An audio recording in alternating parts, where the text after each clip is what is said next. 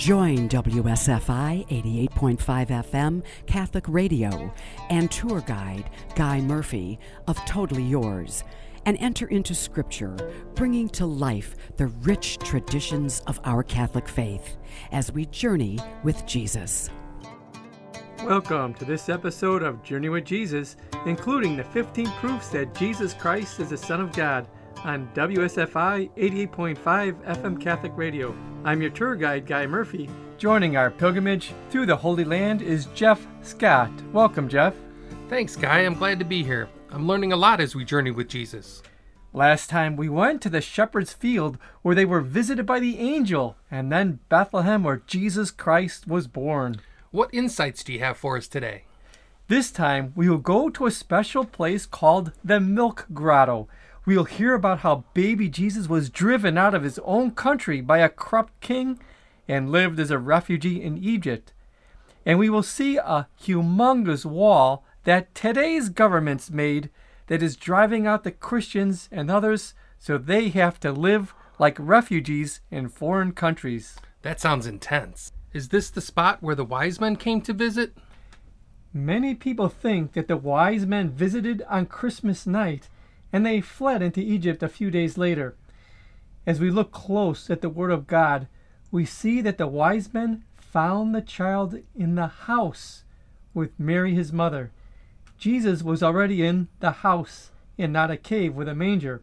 Also, Luke tells us that after 40 days, Jesus was presented in the temple. Many speculate that Jesus would have been around 6 months old when they fled into Egypt. That makes sense. Let us listen to the Word of God in Matthew chapter 2, because it is the visit of the wise men that sparked the violence from King Herod. Now when Jesus was born in Bethlehem of Judea, in the days of Herod the king, behold, wise men from the east came to Jerusalem. Where is he who has been born King of the Jews? For we have seen his star in the east and have come to worship him. When Herod the king heard this, he was troubled, and all Jerusalem with him. And assembling all the chief priests and scribes of the people, he inquired of them where the Christ was to be born. They told him, In Bethlehem of Judea, for so it is written by the prophet. And you, O Bethlehem in the land of Judah, are by no means least among the rulers of Judah, for from you shall come a ruler who will govern my people Israel. Then Herod summoned the wise men secretly, and ascertained from them what time the star appeared. And he sent them to Bethlehem. Go and search diligently for the child, and when you have found him, bring me word, that I too may come and worship him. When they had heard the king, they went their way. And lo, the star which they had seen in the east went before them, till it came to rest over the place where the child was. When they saw the star, they rejoiced exceedingly with great joy. And going into the house, they saw the child with Mary his mother, and they fell down and worshipped him. Then, opening their treasures, they offered him gifts, gold and frankincense and myrrh. And being warned in a dream not to return to Herod, they departed to their own country by another way. Wow, a miraculous star and wise men figured out that God was telling the world that his Messiah is born. How beautiful. I like the part when they saw the star, they rejoiced with great joy. Personally, I love looking at stars at night. It makes me think of God. Some people say that it had to be a supernova exploding or something like that. No. When you do the math, you find that when something is millions of miles away and the Earth is rotating, a supernova can only point a direction like north, south, east, or west, and cannot point out a little town on our little Earth. It had to be a miraculous star that had a tail that came down to little Bethlehem. How wonderful. The joy was short-lived, however. Soon, Jesus, Mary, and Joseph had to flee Bethlehem. As we leave the Church of the Nativity, we make 2 sharp left-hand turns, only around 100 yards or so away, to the Milk Grotto. According to Christian tradition, while Mary and Joseph were fleeing Herod's soldiers on their way to Egypt, they stopped in this cave while Mary nursed the baby Jesus. A drop of Mary's milk fell upon the stone, and it turned the whole cave white. Very good, but that sounds kind of strange. Actually, I thought it was a little hokey for many years, and I did not even take pilgrims there. On one pilgrimage a few years back, one pilgrim was begging to go. We had a little extra time, so we checked it out. The exploring adventure sometimes makes the pilgrimage. To my surprise, the Franciscan friar there had kept documented records of how many reported miracles took place there. He did not have 2 or 3 or even 10. He had several thousand letters sent in thanksgiving for favors received. I was generally impressed, so I looked deeper into its surprisingly rich history. Thousands of reported miracles, huh? Yes, the friar had about 10 scrapbooks of letters and pictures sent in. The letters came from all over the world. Most of them were for couples who were able to conceive babies through the intercession of praying there and of drinking the milk powder. One couple had triplets. Some letters attributed other miracles, such as the healing from cancer, blindness, paralysis, and awakening from comas, all from Jesus Christ through the intercession of the Blessed Mother at the Milk Grotto. Yes, I am impressed as well. I'm glad you take pilgrims there. How long have miracles been taking place there? It has a tradition dating back many centuries. The old chapel built over the grotto even dates back to the year 385 AD.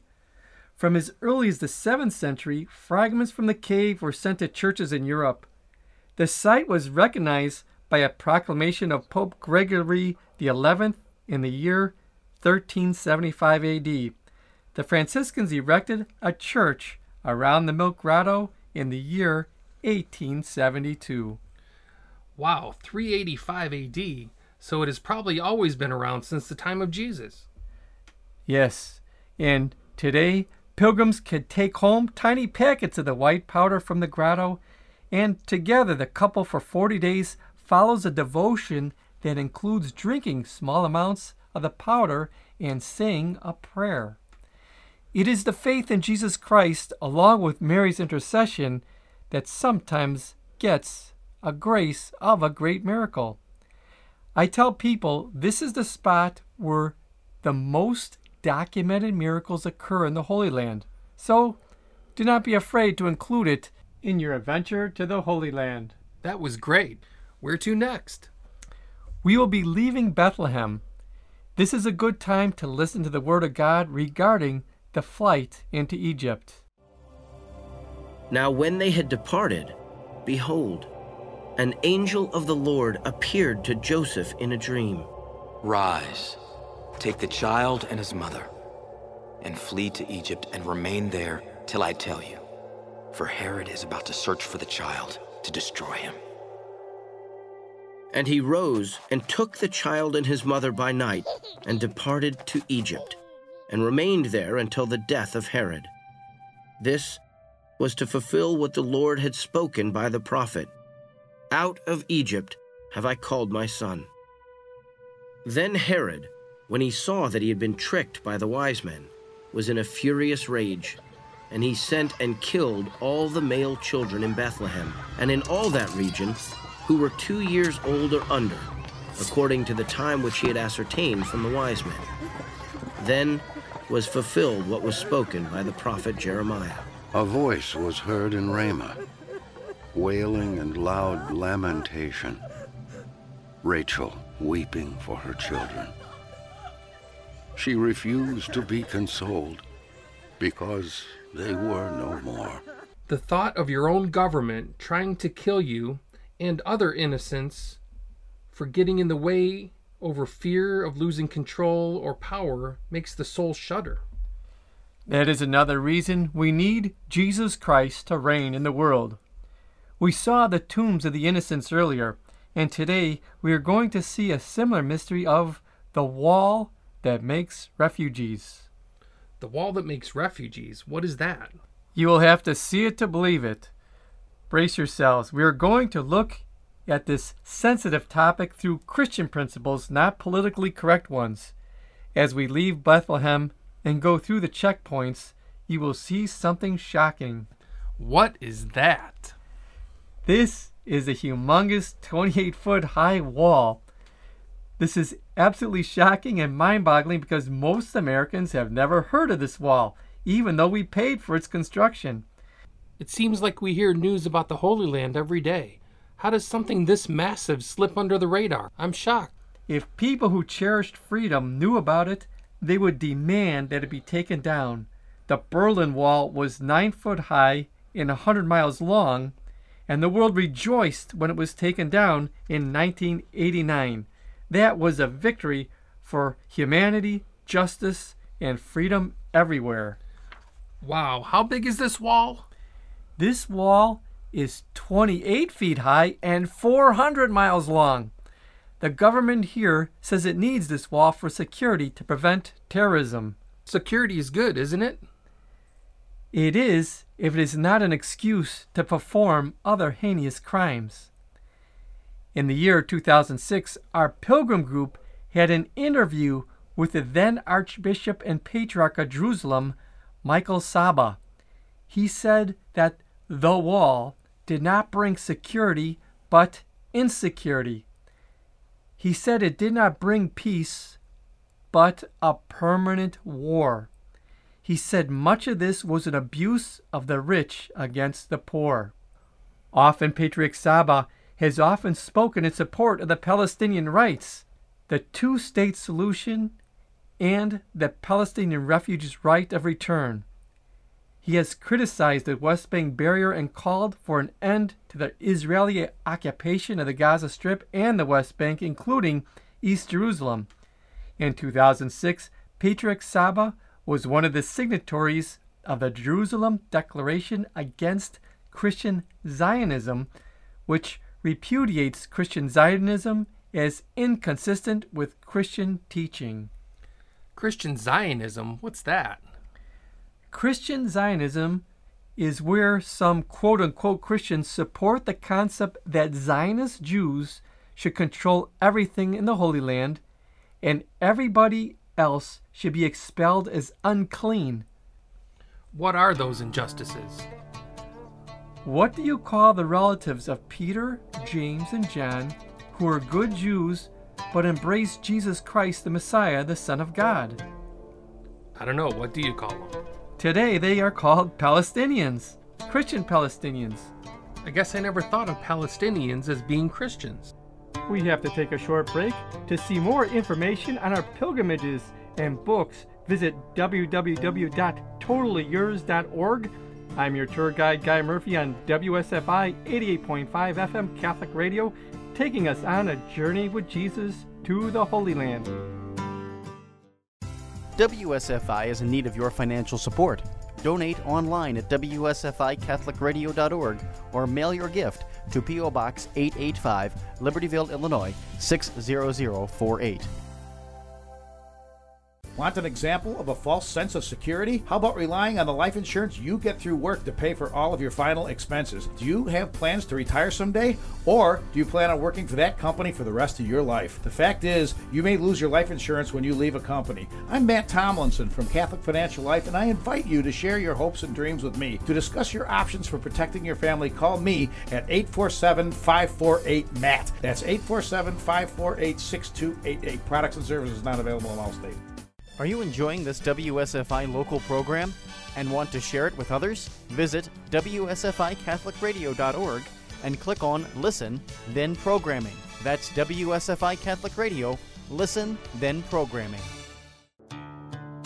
Welcome back. This is your tour guide, Guy Murphy, on WSFI 88.5 FM Catholic Radio, taking us on a journey with Jesus to the Holy Land. Here with our guest, Jeff Scott. We are at the infamous wall on the outskirts of Bethlehem. When you visit a place and talk with the people, you get a different viewpoint from what's projected by the media elites. I'm still digesting the thought of the relatives of Peter, James, and John, and those that embrace Jesus' gospel, still living there today and being called Palestinians. I thought the Palestinians were foreign invaders. Where does the term Palestine come from? In Genesis chapter 21, the land was called Palestine. Remember that almost 3,000 years ago, Solomon brought in many pagan gods here because of his 700 wives, and thus the 12 tribes of Israel split up. 10 of the tribes intermarried and had various religion practices. Only the tribe of Judah and Benjamin stayed together, and they controlled Jerusalem as their capital. See the book of Kings, chapter 1 and 2. This was known as the Kingdom of Judah, or Jewish. Jerusalem was just a single city in a small and divided country state. So what happened to the other 10 tribes? The other 10 tribes were known as the Kingdom of Israel, and their capital was Samaria. Later, these 10 tribes were despised by the Jews, and the Jews did not call them Israelites, but called the separated tribes Samaritans.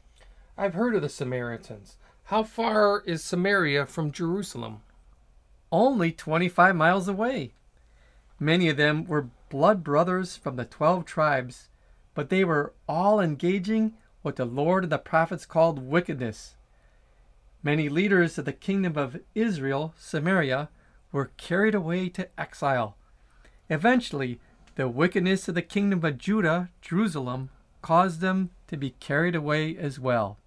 I remember the repeated warnings of the prophets before it happened.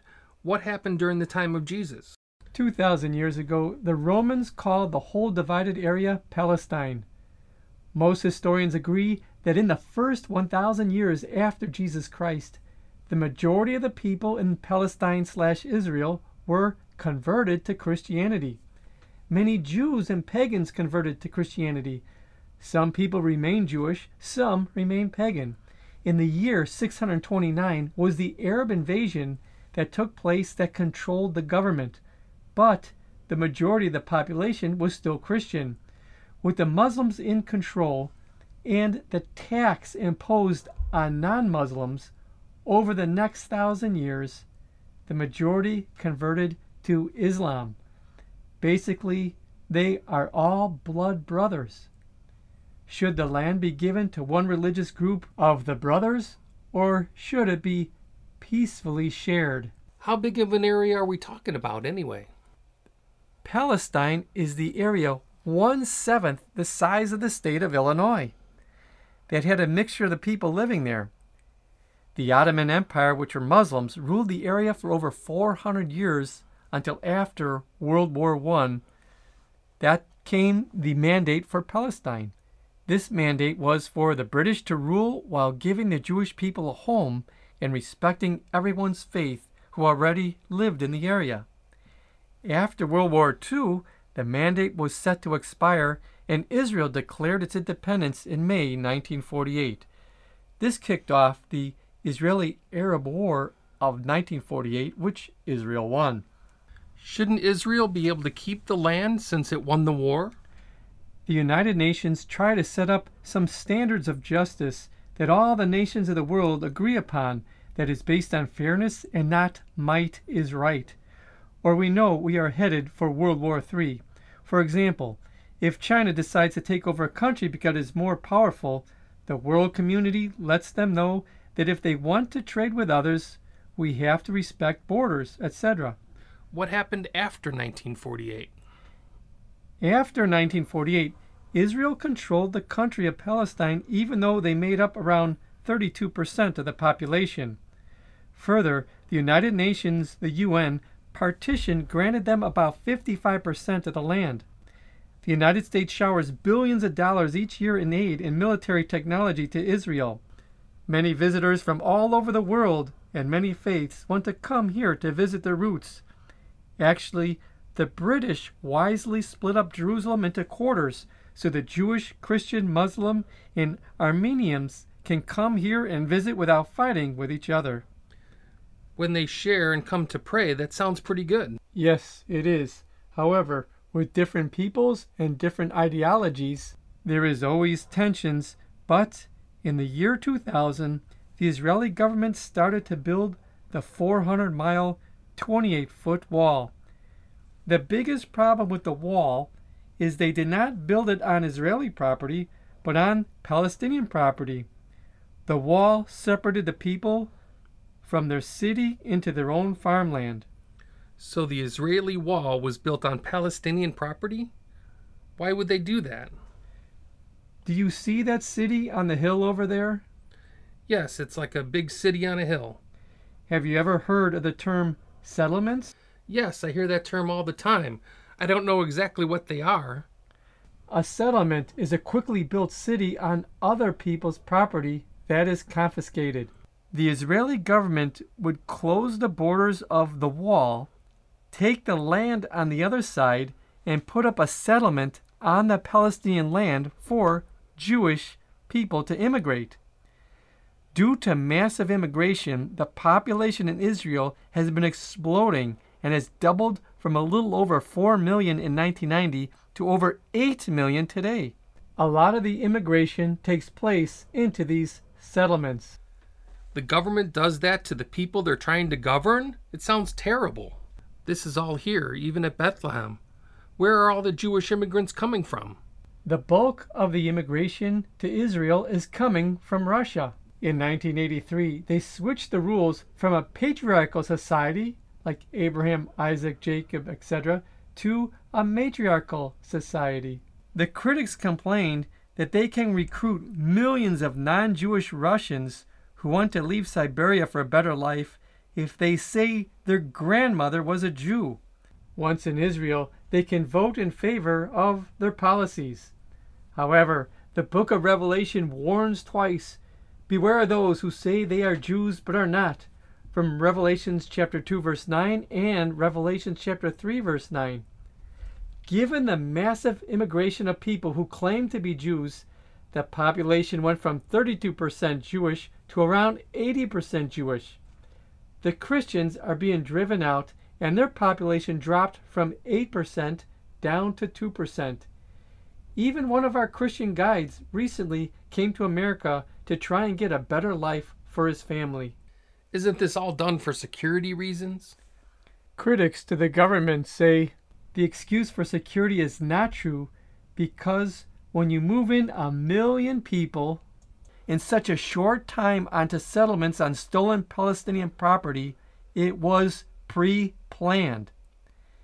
It is so secretive because someday the history will show that this refugee maker wall is not a security wall, but a wall of shame. The international community considers the settlements in occupied territories to be illegal, and the United Nations has repeatedly upheld the view that Israel's construction of settlements constitutes a violation of the Fourth Geneva Convention. It really does look like a big prison wall. The complaints of many injustices, starting with the wall, which has Palestinians locked in as if it were a prison. If the government decides to close the borders, they are left with rotting produce. Further, people are left without medical treatment. For example, women in labor are denied access to a hospital delivery, causing mother and child both to die, or medical emergencies arise and people die because they cannot get to a hospital. Eventually, in despair, someone in the culture cracks and blows themselves up in retaliation. That gives the government license to fire rockets at terrorist suspects, and many civilians die. How sad. Who is being the voice for the poor? The Dominican Order has long been a voice for peace and justice in the Holy Land. They have a lot of information on their website. I happen to be a lay Dominican, so I'm aware of the problem. Have any of the media outlets picked up the story? Kino Lorber made a film called The One at 18. The 18 happen to be cows that produce milk. It is a film about a mix of an animation and interviews of Palestinian people telling a true story on how the army pursued 18 cows. because the independent milk production was a threat to their national security of the state of Israel. I will have to look up the Wanted 18 movie. Some Palestinians, like former patriarch Michael Saba, wanted a two-state solution.